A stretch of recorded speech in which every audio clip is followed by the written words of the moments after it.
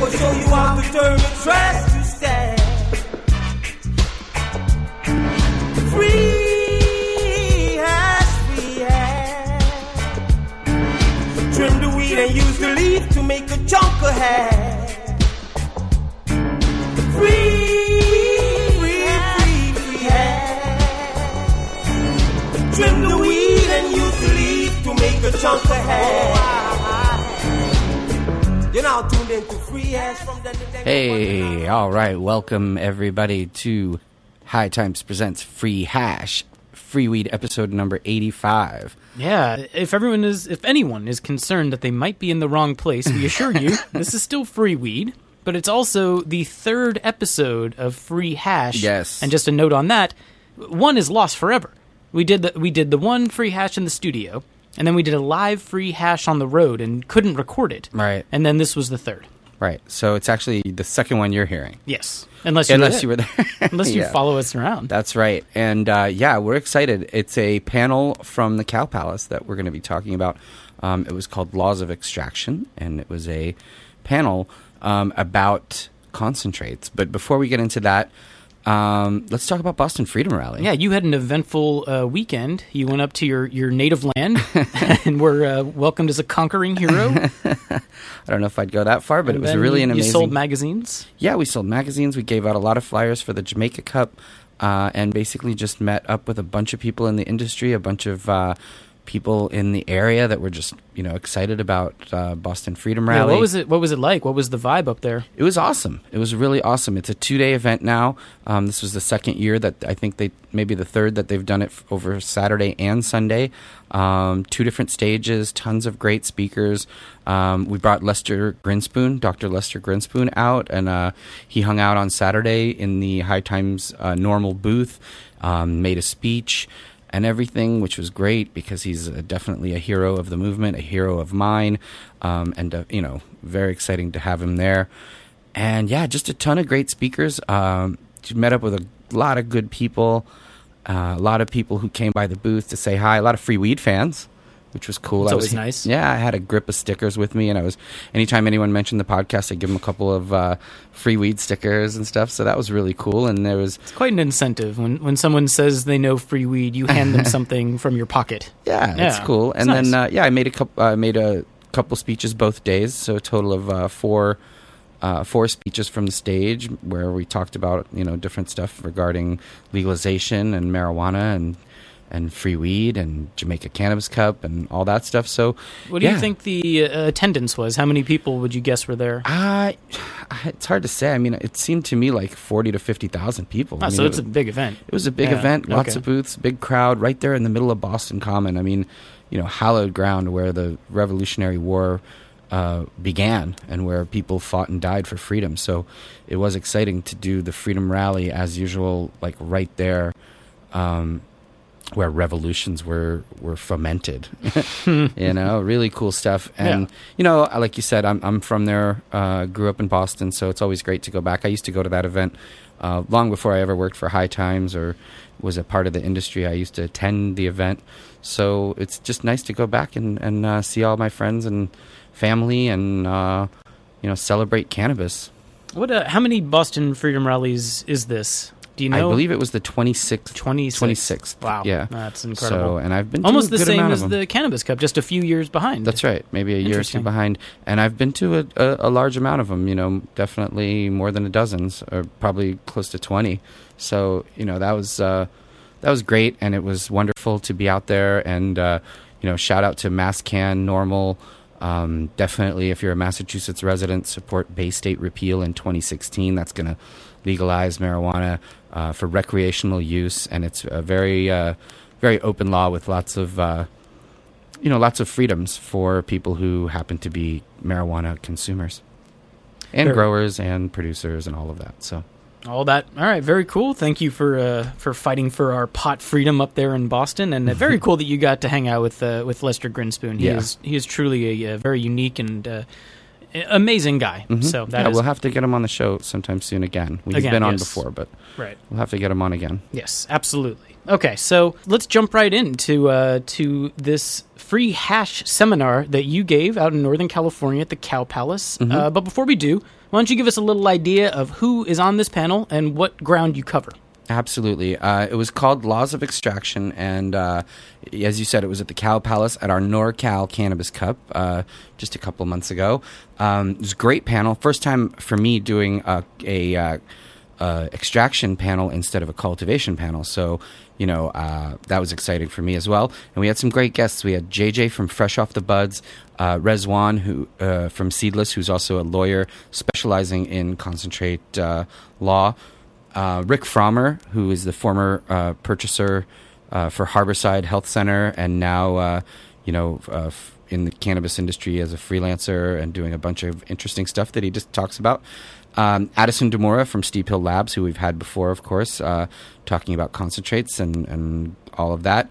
And Kay from Trichome Technologies, also a multiple-time free weed guest, and here guesting on Free Hash, which I think people enjoyed. So, I guess without any further ado, let's take you to the Cow Palace for the Free Hash seminar that we did there with our panel.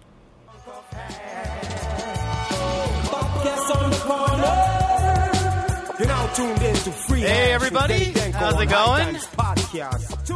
Thank you for coming to our 3 o'clock seminar, and it is a live recording of Free Hash from Danny Danko.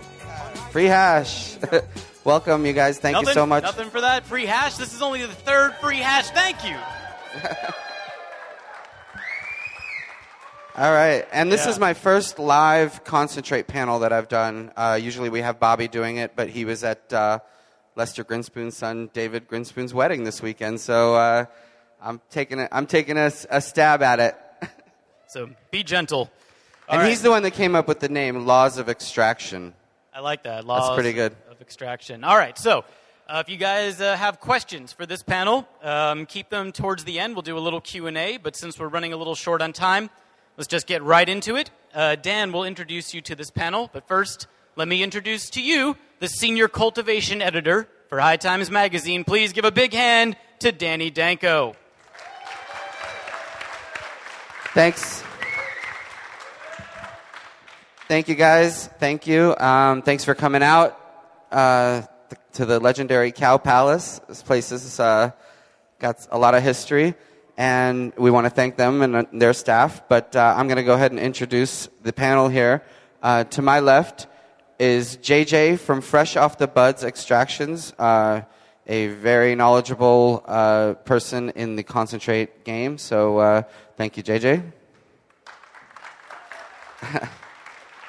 And to his left, Rezwan from Seedless, but also a lawyer specializing in a lot of the legal aspects of the concentrate world, and he's going to tell us a lot about the legalities of making concentrates and that sort of thing. So thank you, Rez. To his left, a very long-time activist with NORML, with, of course, Harborside, and now on his own doing consulting and a lot of stuff, but a long-time activist with Jack Herer and with, like I said, NORML. And, of course, he was the buyer for many, many years at Harborside, which is, we're honoring Stevie D here at the Cup, but he's the guy who chooses what concentrates and what flowers actually get chosen. And so we want to welcome Rick Frommer. And to his left, Addison Demora of Steep Hill Labs. He's a co-founder of one of the premier laboratories that does a lot of the testing on concentrates. And he's also well-versed in all of the different types of concentrates. So we're going to talk a lot about the testing of them and also the different varieties that are out there. So thank you, Addison.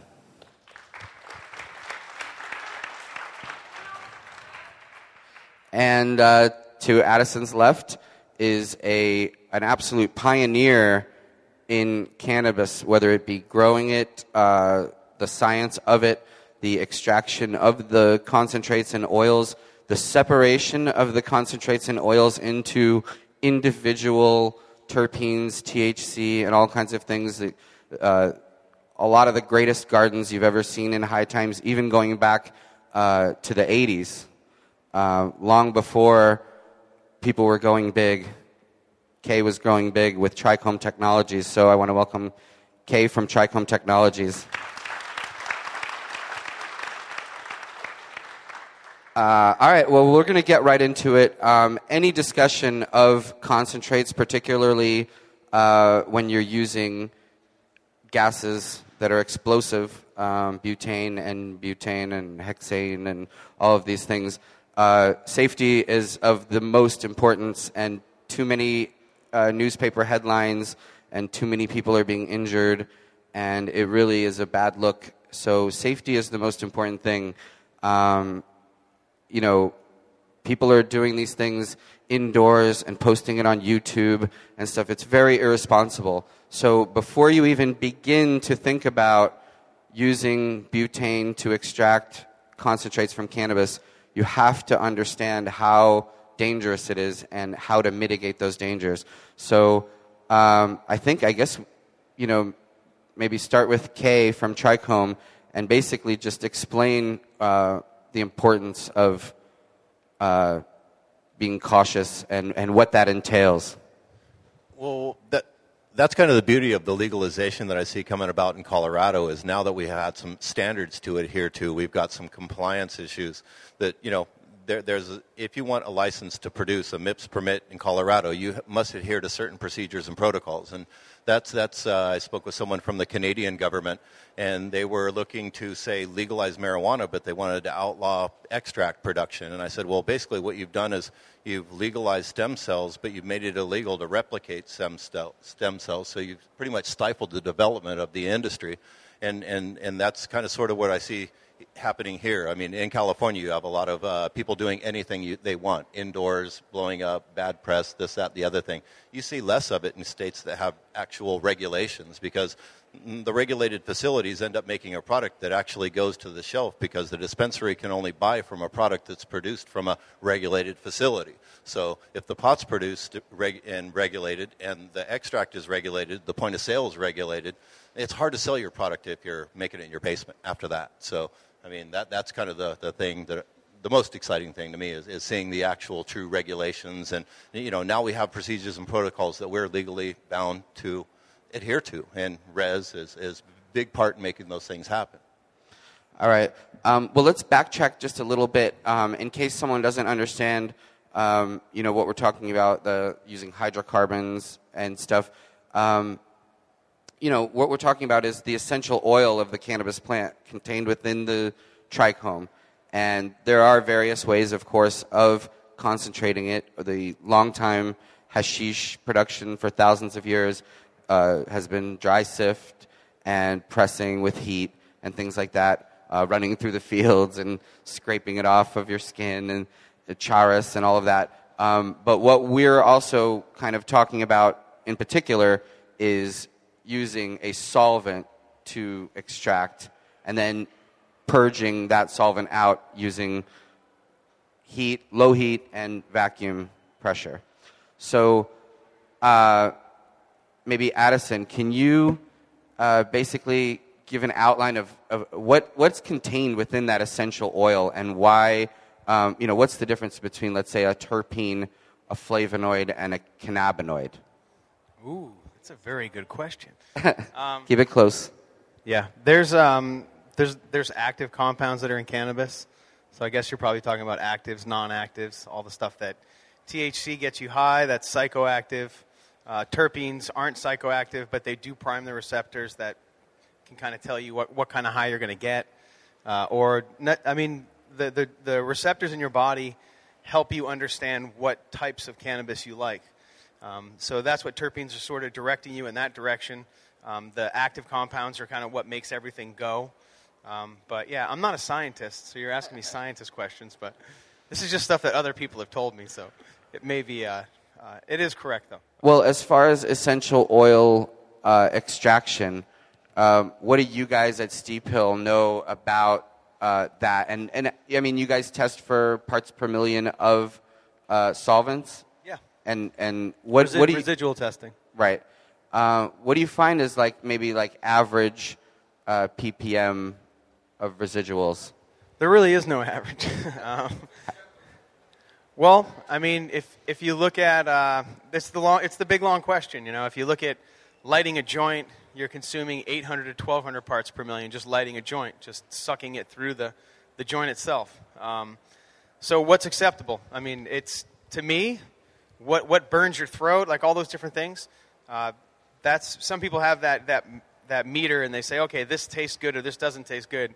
What's acceptable is probably somewhere in the range of upwards of 5,000 parts per million, I think, is what some places have set.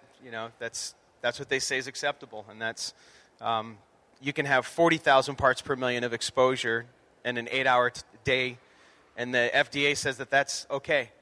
When it comes to butane, so butane's not this demon that everyone thinks it is. It's actually a really useful solvent to do a lot with.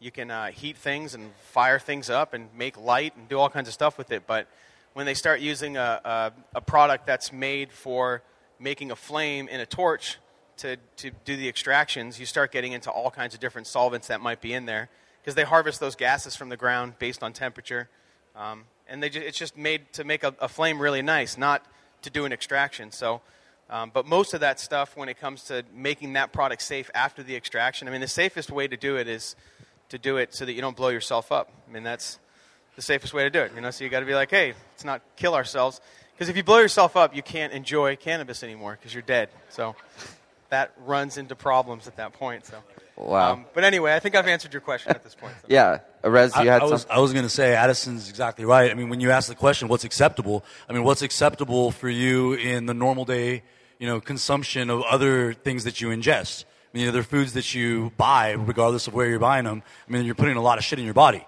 The FDA says that, and Addison hit the number on the target, it's 5,000 ppms that they allow for consumable goods. And what we've seen in legal markets and the testing that's come back from Colorado in the last year is something more in the range of 300 to 600 ppms in extracts. And so, I mean, you have people that are focusing on what might be a fallacy to such an extent that they might be going a little bit above and beyond in terms of protecting because they're focusing on it. Not to say that we haven't seen some, 30, 40-year long-term effect of, oh, no shit, my lungs are crystallizing. I don't know, because I'm not going to, be one of those guys that stands up here and then later on is like sticking my foot in my mouth. Only time will tell. But as far as what... if we were comparing it to just other things that we allow in our body, we're well below any levels where it would even matter.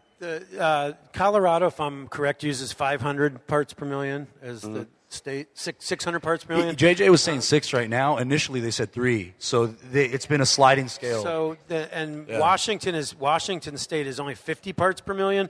In the Bay Area, a lot of the dispensaries that I've worked with, and Harborside, for instance, uses 500 ppms as their cutoff amount.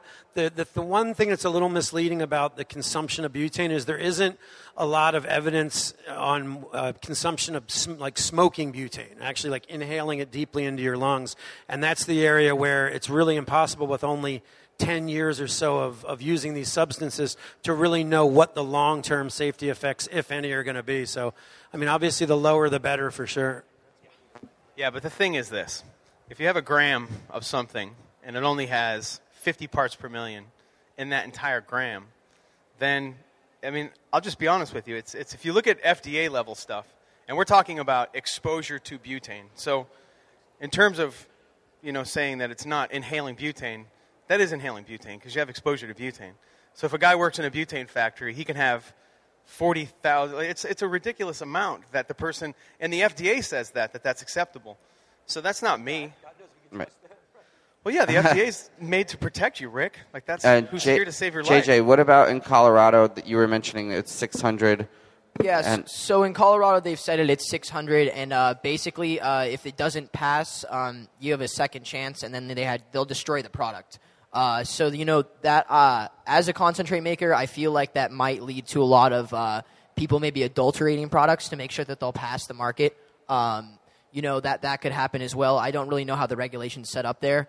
Here in California, there is no regulation. Like he was saying over there, 500 parts per million is what most of the Bay Area dispensaries. We work a lot with Harborside and BPG, and that's their cutoff. We typically are at 0. Some of the shatters can be around 100 or so, maybe 150. But really under 300 should be an acceptable level. Really, you can hit 0 every time if you know what you're doing and you get it done right. Referring to safety as well, everything should be done either in a Class 1 Division 2 environment or outside. There's really no in-between there. A Class 1 Division 2 room is set up not just with a lot of airflow, but a proper amount of airflow. It has to be circulating through the room right because butane is heavy and will sink to the floor. So just a couple things there. Yeah, I suspect a lot of this is going to be answered a lot sooner than most people like. I was brought in last week to a meeting into a laboratory, and it's run by a company that does all the analytical testing for all your herbs and spices. And they started a company like 5 years ago when nobody was mandating this kind of regulation or standards. There was nothing. So, you had Ginkgo or something like that was selling a fraudulent product and stuff. They do DNA testing. Yeah, they not Kraton, but like a Ginkgo product that was all contaminated. And the things that were supposed to be in there weren't in there and stuff like that.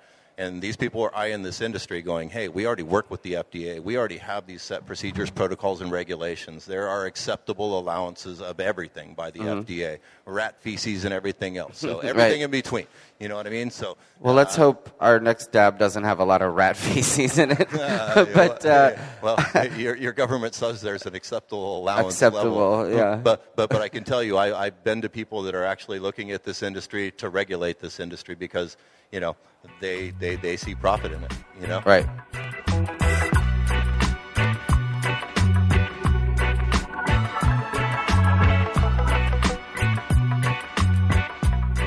Hey, you guys, sorry to interrupt, but I know you're learning all about extractions. Now, extractions and concentrates are only as good as the flowers that you make them from, and that's a very important thing to know. And if you're just going to make your flowers, you should check out BC Northern Lights. They've been with us for a long time. One of our faithful sponsors. We're very excited to always have them and their support. They make incredible grow boxes from scratch up in Canada. Everything is amazing. The touchscreen technology, the hydroponic stuff, everything's automated. It just looks like a storage locker. It's really amazing. And then once you get inside, it's the height of sophistication and technology. All of them made specifically for cannabis production. There's one for every kind of option that you might have, including one of my favorites for people who are just getting started, the Roommate. You can grow 4 plants in there, no odor, all very simple, all very automated and exciting from our friends at BC Northern Lights. So please check them out at bcnorthernlights.com or give them a call for a quote on a price. Call them at 888-236-1266. That's 888-236-1266. Tell them Free Weed from Danny Danko sent you. And now back to our panel.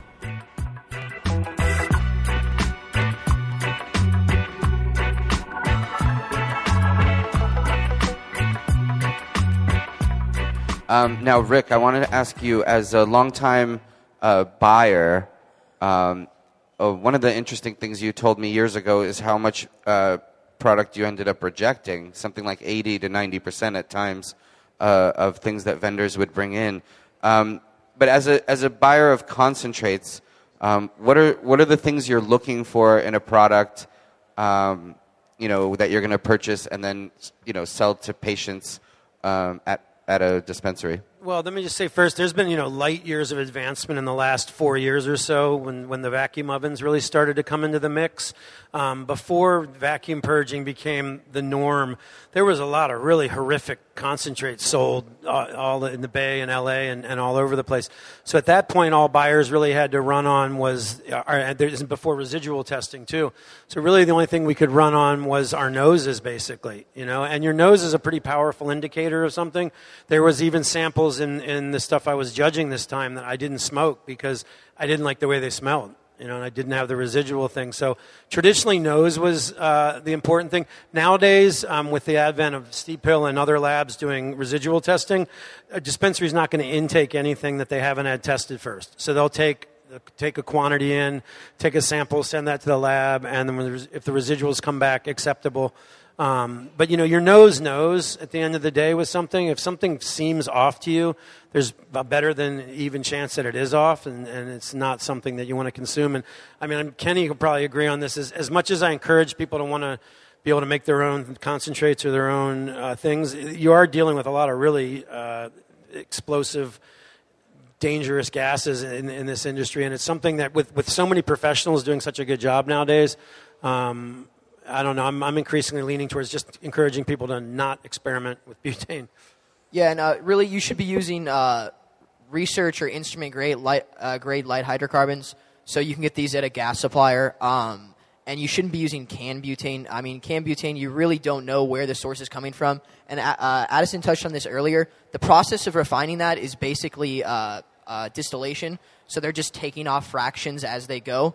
And really, the cans are probably taking off a much bigger slice than you're getting when you're getting, 99.5 or 99.9 grade butane or propane or isobutane, whatever hydrocarbons you're preferred by you. And you really want to know where your gas comes from. So you get a certificate of analysis when you go to one of these gas suppliers. And, that's what you should be using, a closed-loop system. Yeah, that's about it.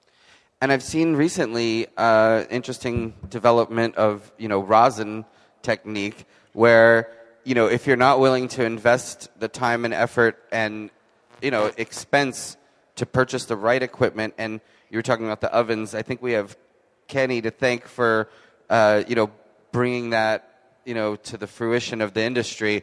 But if you can't buy the, $3,500 oven or the $10,000 closed loop system, you can just buy a $15 Revlon, hair flattener, stick a nug in there with some parchment paper, squeeze it real tight, right, and make a couple of dabs out of a nice nugget. And it's not really. I've seen some very unsanitary foot labs for making resin. I saw one spot. It was the glass. It was actually a really famous glass place, like a gallery. And they were in the back blowing glass, and then when you look down on the ground, there was just parchment paper and like 4 or 5 of those hair straighteners, and they would just stomp on it a couple times, and then they would pull it up and then rip dabs off of it. So it can be very unsanitary. I wouldn't do it that way if I were you. I think if you have an overabundance of bud and you want a nice, cheap way to make yourself a little dab. Or cold water. The nicest rosin I've seen recently has been coming from like medium cold water or dry sift keef. I'm seeing some absolutely phenomenal rosin. So you're talking about ice water extracted hash that's been dried and then pressed and then in parchment paper. There's guys in Colorado that have. Where's Tony at? He would make us some right now. We have a non-solvent category in the cup, of course, as you guys know. They have shirt presses. Every 2 months, every 2 months, right? We do a cup now.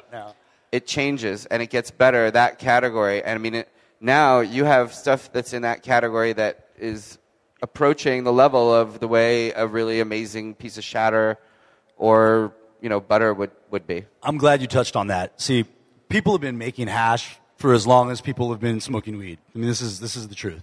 And with the new resurgence in popularity, specifically with the whole dab culture in the last few years, everybody's been focusing on hydrocarbon extractions, whether it's a butane or most recently the propane ones or whatever else, right?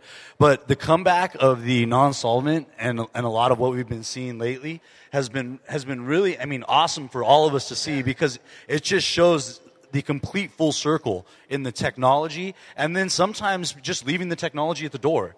And going back to the basics and saying, all right, I'm starting with a good product. I'm going to run it fresh.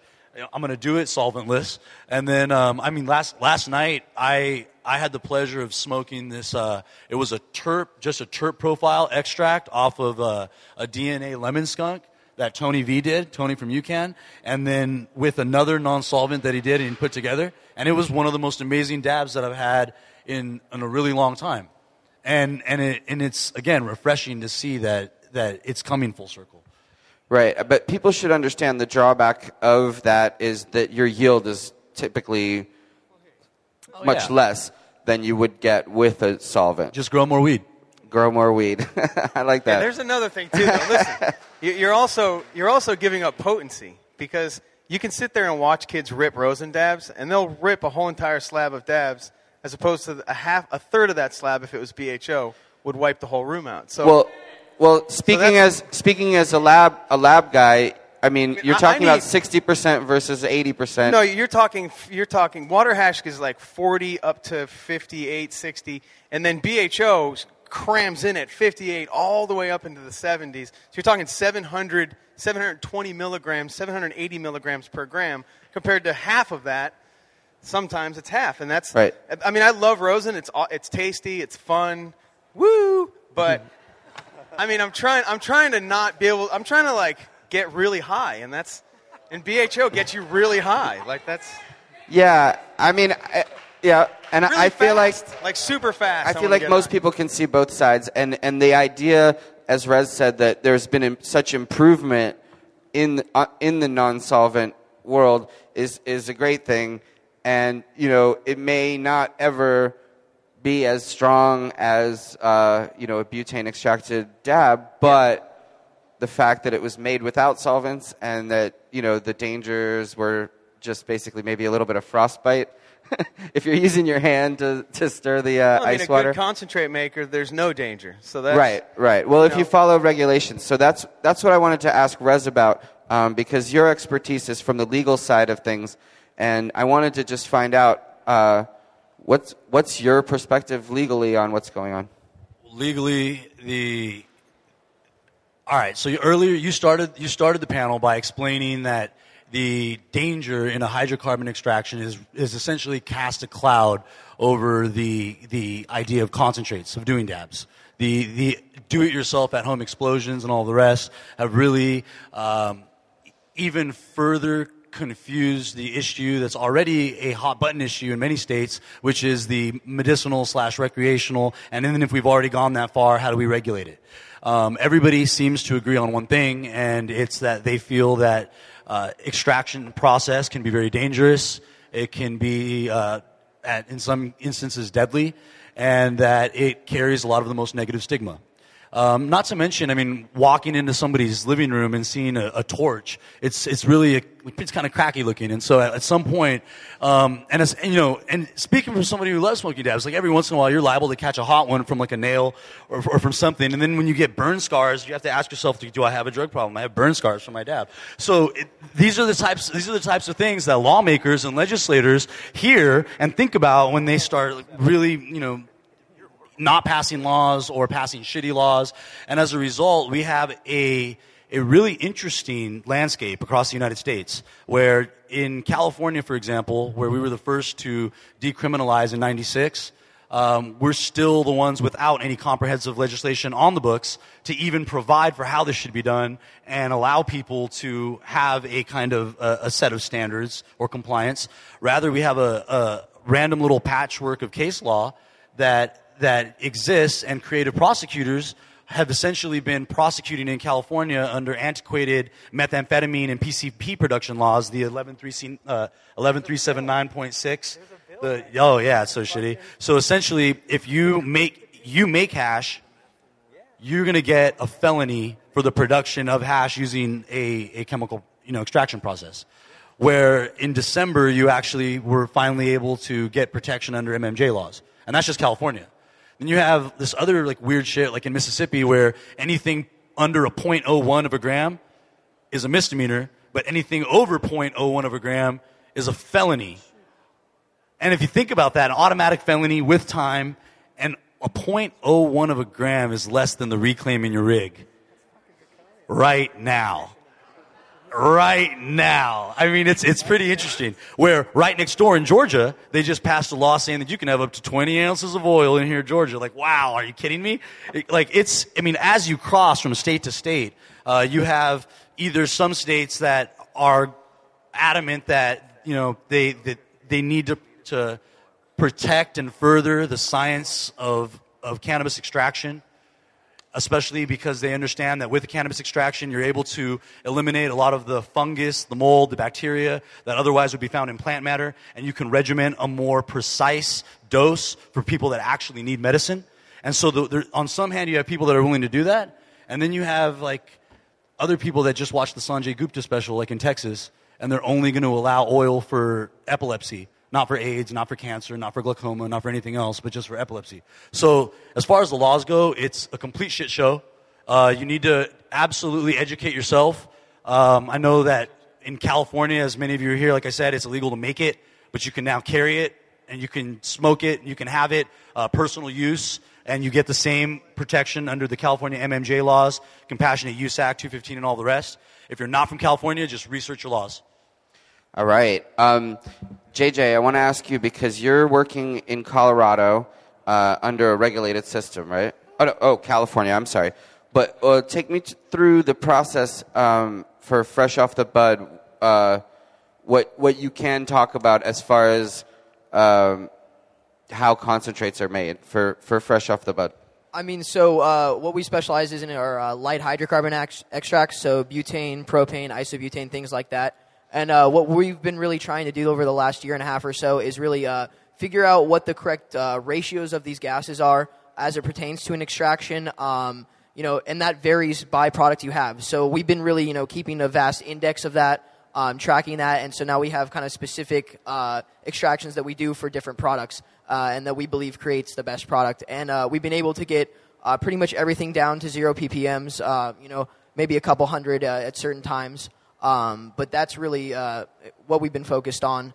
As it pertains to light hydrocarbon extracts, if you don't really know anything about extraction, basically butane, propane, isobutane are nonpolar solvents. Cannabinoids, terpenes, and such are nonpolar.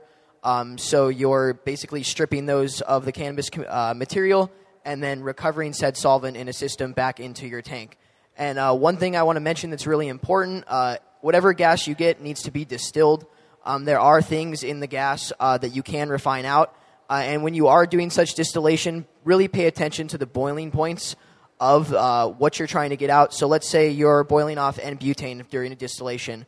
N-butane's boiling point is around 33 degrees Fahrenheit, I believe. So you want to keep your tank just above 33 so you boil off butane, but you leave behind everything else. Because I know a lot of people that are doing distillations, and they're boiling off their tank at 90 degrees Fahrenheit, and that does nothing. You're boiling off the same things that you're trying to leave behind. So there's a lot of things in the extraction process that really, do your research, be safe, and in a professional environment. If you don't have the funds to purchase such equipment, maybe go find somebody that you can work for and learn. But really be safe. It's all about being safe. And hopefully soon in California we'll have some decent regulation, certified laboratories. But until then, it's kind of the market's a complete gray area. You have everything from your backyard blast to your made in a Class 1 Division 2 room. And there's really no way to prove either way because there's no regulation. Go ahead. I wanted to back up what Rez and what JJ were both saying, and Danny also. It's really important in California as we're moving into 2016 with the legalization initiative that the voices of the professional butane and other hydrocarbon extractors are heard in that thing. I go to a lot of these meetings, and I'm not really seeing that many people from this community being represented in that process. And if you all want to continue to have and hopefully go forward and have a regulated market that allows for the production of these things, you should make sure that you're being represented in the political process that's happening right now. Yes. And Addison? Oh, yeah. Here in California, the one thing that Rezwan, myself, a couple other guys have gotten together, and it's a slow process, but we actually have made some progress on it, is putting together CIRSA, which is the California Concentrate Extraction Research and Science Association. The idea was to create a name that was so long and technical that anybody who heard it would be like, there's no way that these guys are stoners and they're not going to blow anyone up at all. But Rezwan and Michael actually picked the name, but it's a very technical name, but the reason for it is that it's a broad name that allows people to kind of understand that you're not just playing around with science. You're actually making things that are medical products that people are going to consume, and there's a lot of safety and a lot of protocols that have to be in place in order to produce those products. So the idea is to create a group that first talks to the concentrate makers themselves, works with the concentrate makers to create standards for production, working also with companies that are making the extraction equipment, and then using that information to then create those standards And then once the producers can agree on those standards, then going to the collectives and talking with them about adopting these standards, and then creating a protocol where, they're not going to purchase concentrates that aren't done in this certain way and created in this way because it does protect patients. And then that way, those collectives will attract patients that want to buy products that are in that group and under that umbrella. So in a nutshell, that's what CIRSA is. Rezwan, myself, and Michael have been putting it together. And Rezwan's an attorney, so I'll let him talk more about. Well, the important thing really is, and it's for the industry, it's for the people. It's because of the issue, specifically with extraction, the laws of extraction, the real implications health-wise for patients and for the public. It's important that we put people from our industry in a position to regulate and drive what the progress is going to look like, what compliance standards are going to look like before they put suits from Sacramento in the position to do that who don't know anything about what this community is really about, what we do, what our practices are. And especially, we're grateful to have Addison on board to help us lead up the project with his background with Steep Hill and what he brings to the table in terms of testing and the ability to understand what that's going to look like. Thank you so much. And Addison, he had mentioned the California Extraction Research and Science Association. We made it broad because extraction sciences aren't just dabs.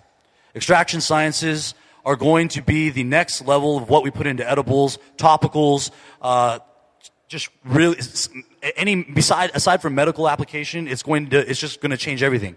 We have a product here. It's a water soluble CBD, and this water soluble CBD can be measured and administered to a sick patient in an exact dosage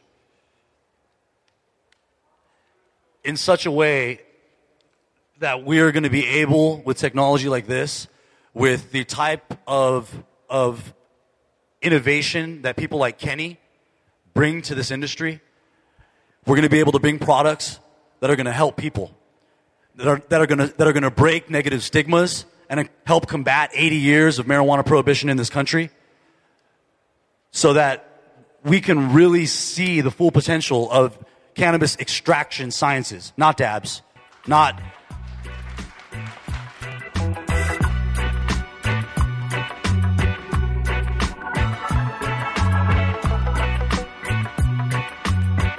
Hey, once again, sorry for the interruption, but in order to get great concentrates, you need great plants, and in order to grow great plants, you need great seeds.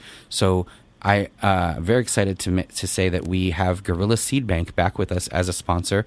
That's GORILLA Seed Bank. You can check them out at gorilla-cannabis-seeds.co.uk.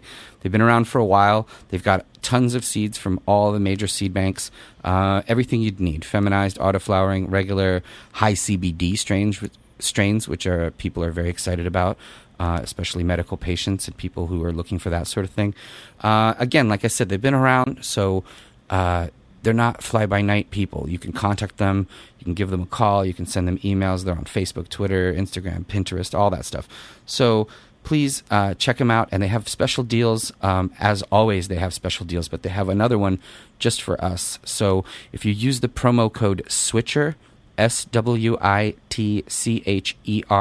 you're going to get a bunch of free seeds with your order. Free Incredible Bulk Auto, that's an auto-flowering strain. Free Samsara Flash Babylon. Free Blueberry Twist, amazing flavored strain right there. And also some free collection papers.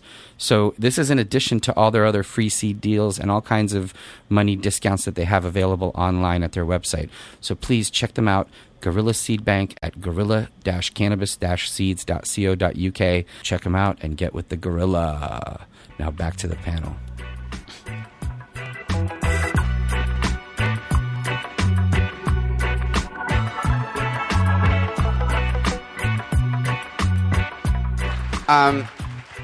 As I walk around outside in the medicating area, a lot of people are talking about terps. I wanted Kenny K from Trichome to basically tell us a little bit about the importance of terpenes and also isolation and extraction of terpenes with regards to making a cannabis extraction.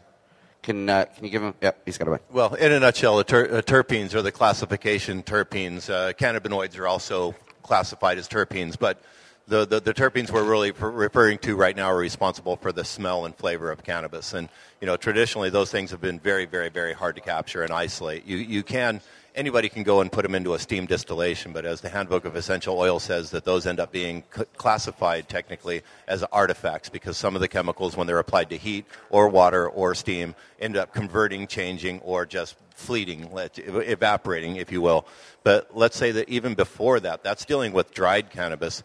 Just that simple act of drying the cannabis, you lose 40% to 60% of the terpenes just in the act of drying it. That's why out here you'll see some of the fresh frozen extracts, if you want to call it, or live resin, as they're calling it.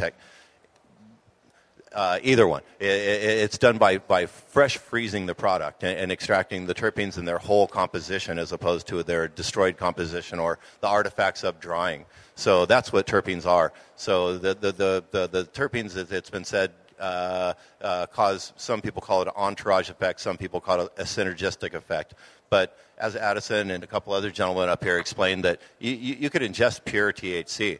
It's not that pleasant. It's really not going to give you the effect that you really, really think it will or desire. It's got to have a terpene profile and a whole terpene profile, not just 30 terpenes that some of the companies take and buy 30 terpenes off the internet. They reformulate them, they put them back in a vape pen oil and think that that's the true flavor and smell of cannabis. It's not. There's hundreds of flavors or chemicals that are responsible for the flavor and smell of cannabis. There's over 350 chemicals that make up the flavor and smell of a strawberry. If I put all 350 chemicals on the table, you could probably not reproduce the smell of a strawberry very easily. I've got terpene samples that are in one of the most technological laboratories on the face of the earth right now, just trying to get a 100% quantitative analysis for some of the compositions that I have. There's labs can give you a 20, 30 plus terpene profile, but they can't give you hundreds of terpenes profiles because they don't really have the standards access to. So that's basically where the terpene thing is, and then isolating them. What do you do with them? I mean, I feel that a certain segment of the population is being cured by, say, juicing. That's one chemical composition, as opposed to a Rick Simpson's Phoenix Tears decarboxylated version is a whole different compound. Those compounds are they're both cannabis derived, but they're completely different. But those two segments are swearing that these things are of benefit to them, let's say. But I suspect if you gave the Rick Simpson oil to the juicer and vice versa, they wouldn't experience the same relief, if you will. So everything's very, very complex. But in the future, we will be able to separate the cannabinoids, the terpenoids, and then apply them as we want them for whether it's recreational use or pharmaceutical use. And that brings me to one subject is watching to someone like me watching what Rez did. That was fucking magic. I don't know if the people out there appreciate what it took to make that sticky resin water soluble and be able to absorb into a water like that. And for him to be able to include that in almost any product that you can possibly think of, from your morning coffee to your energy drink, et cetera, et cetera, et cetera, et cetera. And getting back down to that, sorry to parry it, kind of sort of what we touched on in Los Angeles is, lately I sit around and read patents. And this industry, maybe they have their vision of, hey, someday I'm going to have this edible product. And it's like, okay, well, let's talk about the active ingredient in that edible product. Where are you getting that? And it's like, oh, well, I'm going to get it from CO2 extractions. We're talking extractions, hydrocarbon extractions. There's many forms of extractions. Extractions have been occurring in some form or another for 1,000 years. So let's say that you took your dried marijuana or wet marijuana and ground it up to a 4 to 6 millimeter particulate size. You either decarboxylated or you did not decarboxylate. You put into a CO2, go subcritical or supercritical. You extract, winterize, then you rotovape. You have just violated GW Pharmaceuticals' patent. And they're not, either you're going to license that process from them, or they're going to tell you, no, we've got a competing product and we're not going to license that technology to you. So, I mean, there is a lot of pigeonholes in this industry that people don't realize that are out there. The Chinese have filed over 300 patents on cannabis. Compositions, formulations, everything else. I mean, This is a unique opportunity for someone like Rez or anybody out here to come up with a unique and novel method or process and patent that technology and license it back to what we call big pharma. Right. You know, big pharma will only take this if we let them, but we can put stumbling blocks in front of them. We so can they will control the patents that they want, and then therefore force them to comply with our moralistic regulation. values. The moralistic values that we have established for the past 50 years. Excellent. I think we're going to take some questions from the crowd. I'm also going to be signing books afterwards at the High Times booth, which is just on the other side of the room. If you guys are interested, I got some free weed stickers as well.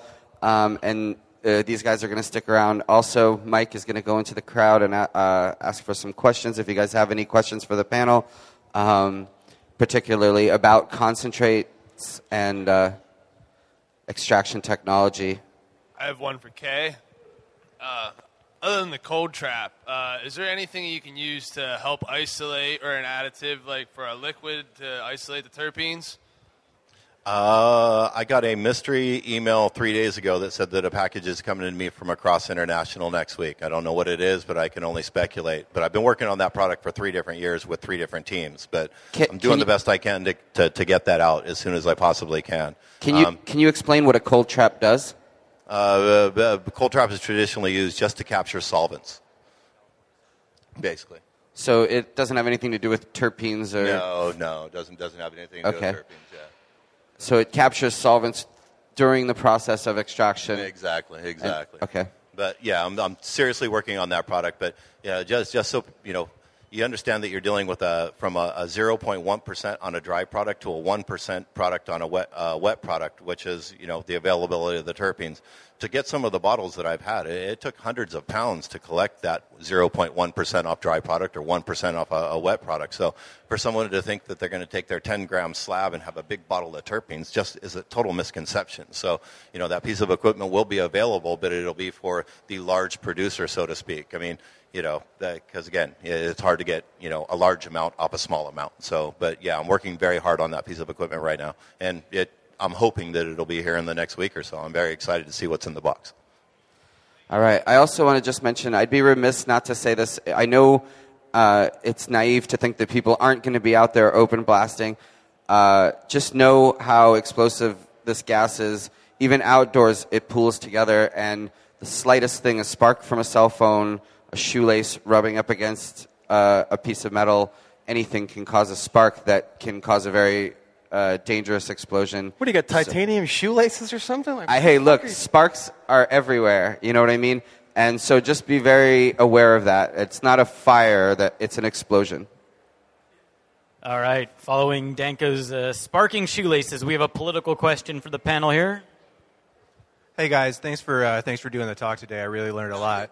So I'm aware of 2 bills that are currently in Assembly and Senate in California right now.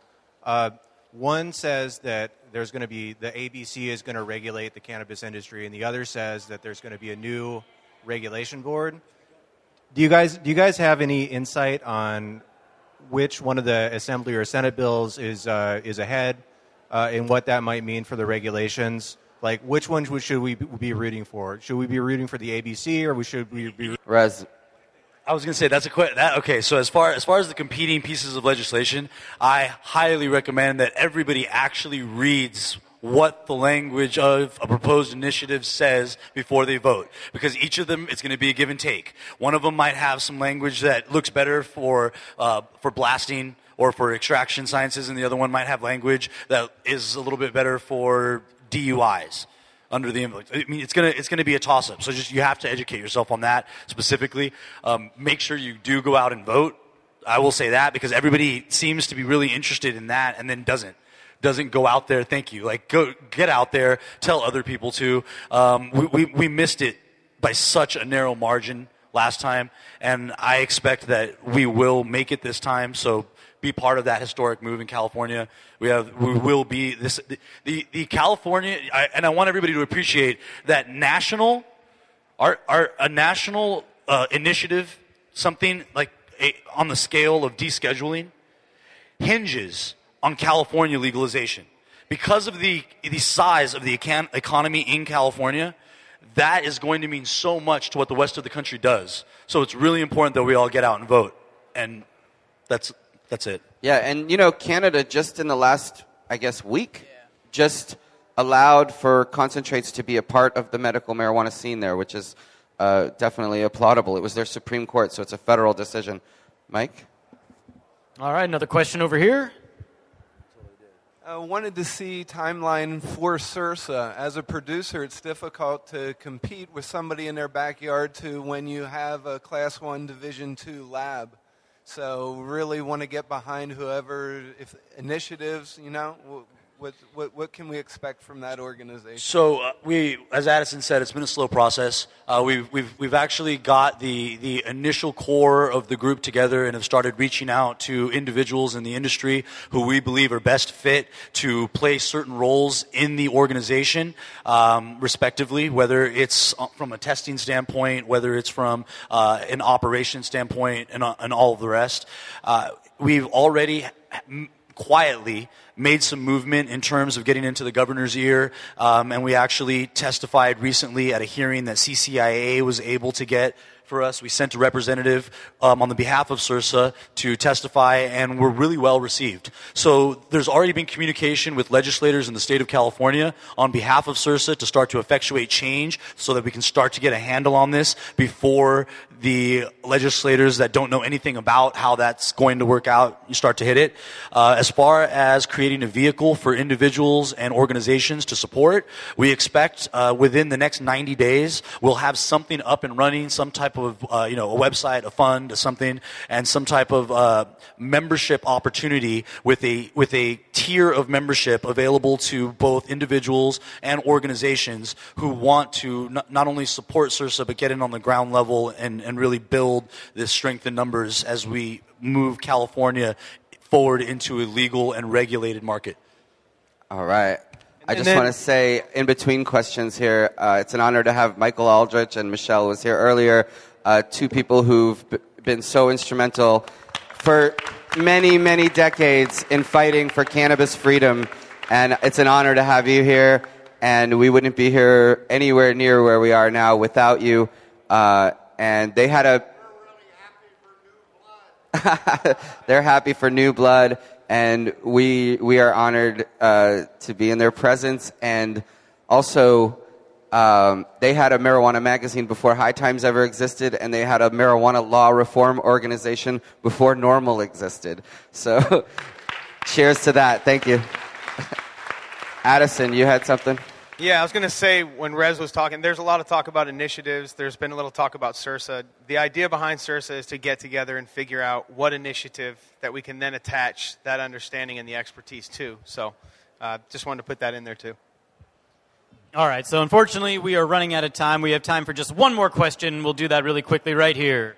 I was just wondering how you are planning on quantifying the dosage for extracts in the future. I know that there's talk about doing a 10 milligram dosage for edibles as kind of the standard, so 50 milligrams would be 5 doses, whatever.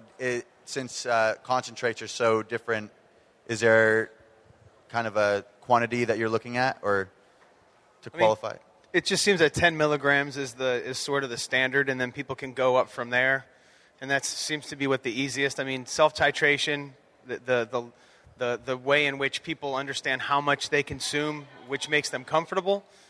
It really depends upon making sure that it is in low doses so that you can kind of ramp it up from there.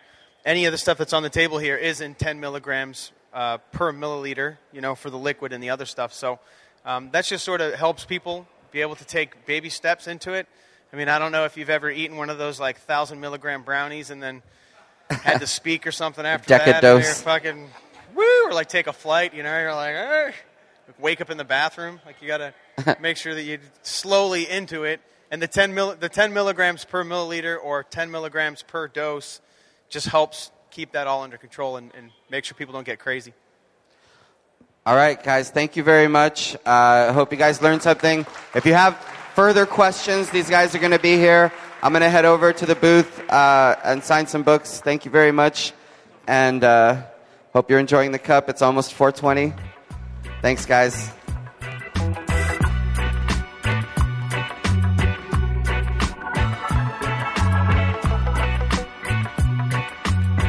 Hope you got some good information about concentrates, and how to make them and what they are and all of that, the legal aspects of them as well. We tried to touch on a little bit of everything for you guys, and free hash, very exciting.